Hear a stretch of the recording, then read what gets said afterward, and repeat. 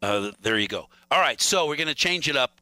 I got to move away from vaccine and treatment for a minute and bring it a little closer to home because this will impact the fire department and how they are more able to serve you if you are ever in need. The fire department is kind of like a lawyer. You're really glad they're there, but you hope to never meet them professionally. Our guest this morning is Fire Chief Ken Gilliam. Hey, good morning. Morning, Mike. I've never been compared to a lawyer before. Well, it just occurred to me right now. You know, I love that the fire department is well stocked with equipment. That you have enough personnel, that you're being well taken care of, and I hope to never see you professionally ever.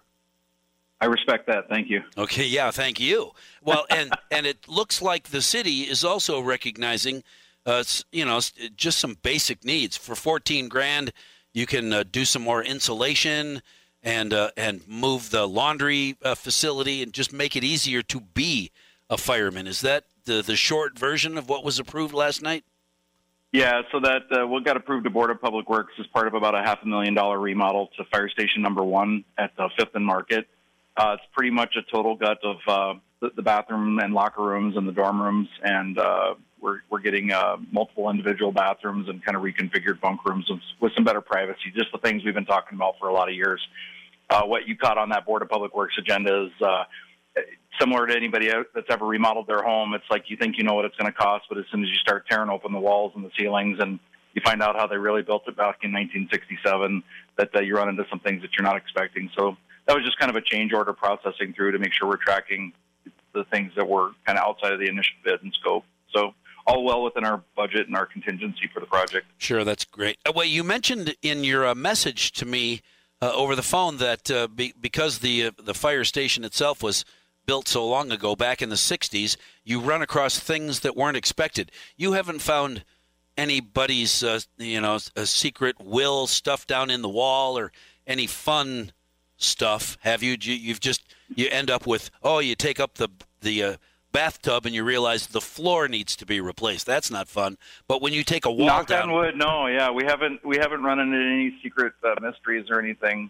Typically, yeah, I know what you're talking about, and sometimes it's fun tearing into old buildings, but yeah. It's been a pretty straightforward project. Nothing's been raised to my attention that they found anything crazy or anything, which is a good thing. Yeah, absolutely. It's not as fun, but better than finding problems. So, do you feel like the city council and the community is recognizing the need for the fire department to be well stocked and well taken care of, so that they stay on the staff and stay a fire person and take care of us? Yeah, absolutely. I think we've had a great pouring of community support for our efforts on station needs and the needs of our firefighters.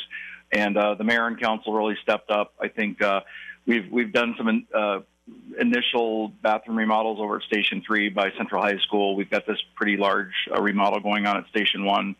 And then Station 2 has been a little delayed. It was supposed to be out for bid in October. It actually went out for bid just a couple weeks ago. We started running into things like the construction trades and 14-month delays in bar joists and having to reconfigure things, and it's just like one problem after another. But that bid is open now, so contractors are chewing on that new Station 2 at La Crosse and Oakland Street on the old Goosetown Park property there. That should be in by early January and approved by council in January. So we'll be breaking ground in the spring as planned on Station 2. And then we'll start working on the redesign of the Station 4 project up on Gillette as soon as the dust settles on the bids on 2. So I've been kind of pinching myself. The mayor and council really stepped up. We've got a good capital plan for the next couple of years to get those 2 northern stations totally replaced. Got some necessary remodels done at the 2 on the south end.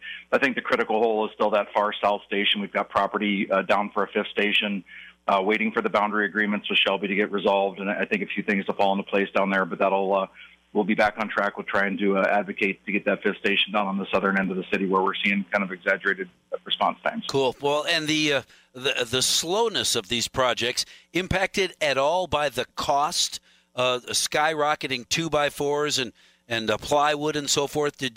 Was there any hesitation to move forward now that a 2x4 went from $88 to $8?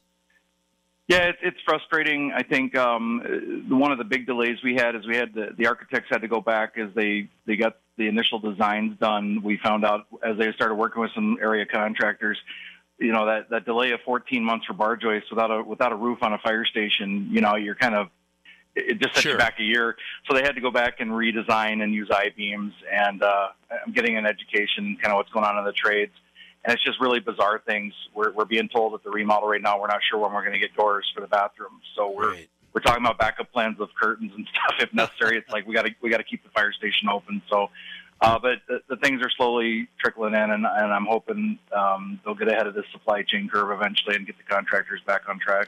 Fingers crossed. I appreciate you spending time with us this morning, Fire Chief Ken Gilliam. Now that I know you've had a good Thanksgiving, have a good rest of the holiday season.